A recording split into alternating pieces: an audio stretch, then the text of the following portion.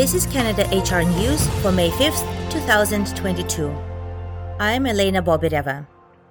In today's episode, we will cover the news related to COVID-19 provincial mask mandates, vaccination requirements for Canada Post workers, union drives at Amazon, remote work arrangement at Best Buy, and other topics.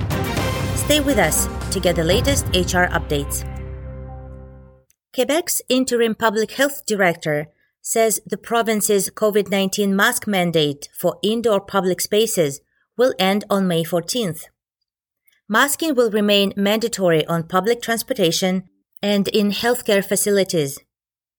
The province's pandemic indicators, including the number of daily cases and hospitalizations, are improving.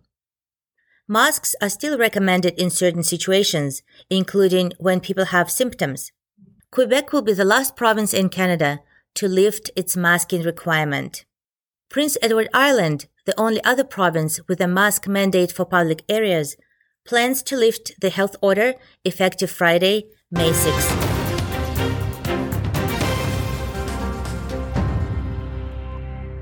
CTV News reports the Canada Post Union loses an arbitration case on mandatory vaccines, which 1,200 workers refused. Canadian Union of Postal Workers filed the national grievance against Canada Post's policy, which says that employees must be vaccinated or will be placed on an unpaid leave.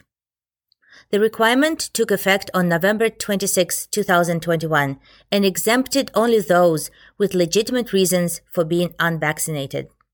Arbitrator Thomas Jolliffe found the policy reasonable, saying it's in line with the employer's rights and responsibilities under the Canada Labour Code.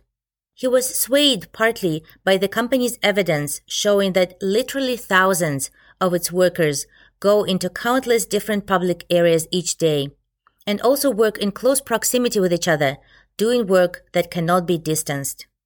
He ruled that frequent rapid tests were not an adequate substitute for being vaccinated, and the fact that vaccines do seem to create lower viral loads and therefore less serious illness and presumably less risk of infection is important.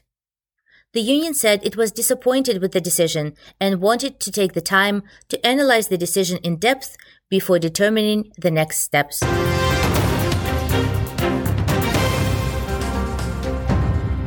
CBC reports that a unionization campaign is underway at an Amazon warehouse in Montreal, as one of North America's largest employers faces more labor drives, with only one successful so far.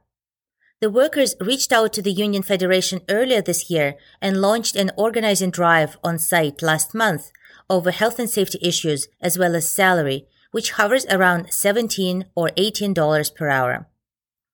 Unionized workers in comparable roles typically make $25 to $30 an hour. If more than 50% of the 250 to 300 employees at the warehouse sign a membership card, the Quebec Labor Relations Commission can certify the union. In Alberta, Teamsters Local Union 362 said last week it had filed a second time for a unionization vote at the 7,000-employee Amazon packaging facility in Nisku, south of Edmonton.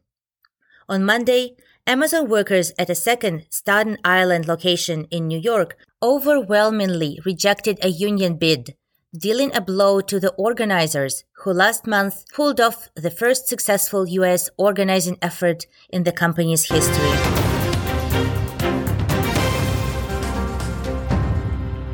Nova Scotia is committed to harmonizing its training and workplace first aid kit requirements based on new Canadian Standards Association criteria. The amendments help to modernize first aid requirements and consolidate them in Nova Scotia under the Workplace Health and Safety Regulations.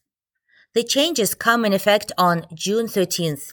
First aid training certificates issued before regulatory changes take effect will be valid until they expire. First aid kits that meet the current requirements are in compliance until June 13, 2023. It is expected that these changes will reduce the overall cost for employees and businesses by about $1.5 million annually. Benefits Canada reports that Best Buy Canada is making its remote working model permanent for its 1,200 corporate office workers. Corporate employees began working remotely in the third week of March 2020 after the company reported its first positive case of coronavirus at its Vancouver-based headquarters. Workers adjusted quickly as video conferencing became the new normal, says Chris Taylor, Chief Human Resources Officer at Best Buy. The shift to remote working hasn't resulted in a lag in employee productivity. Productivity has actually increased as some employees have gained up to 2 hours in their workdays with the lack of commute. A recent Pulse survey revealed 96% of the company's corporate employees feel they're able to do their job as effectively working from home as in the office. More than half of these workers also said they wanted to come to the office when required. The new office in downtown Vancouver will run as a shared space where employees can use a mobile app to book a cube, an office, a small collaboration space, or a meeting room. There is some concern about losing social connection in the workplace, so Best Buy also plans to bring employees together on a somewhat regular basis in event-style meetings to strengthen bonds between co-workers. The approach is also boosting Best Buy's attraction and retention efforts, as many candidates are looking for jobs that allow for remote working. And if employers aren't flexible or open to remote work, they're going to miss out.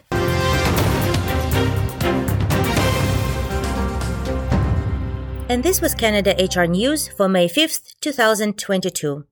Please leave us a rating and a comment in Apple Podcast. For more information on the topics discussed today, see the episode description and follow us on Twitter at CADHR News or LinkedIn at Canada HR News Podcast.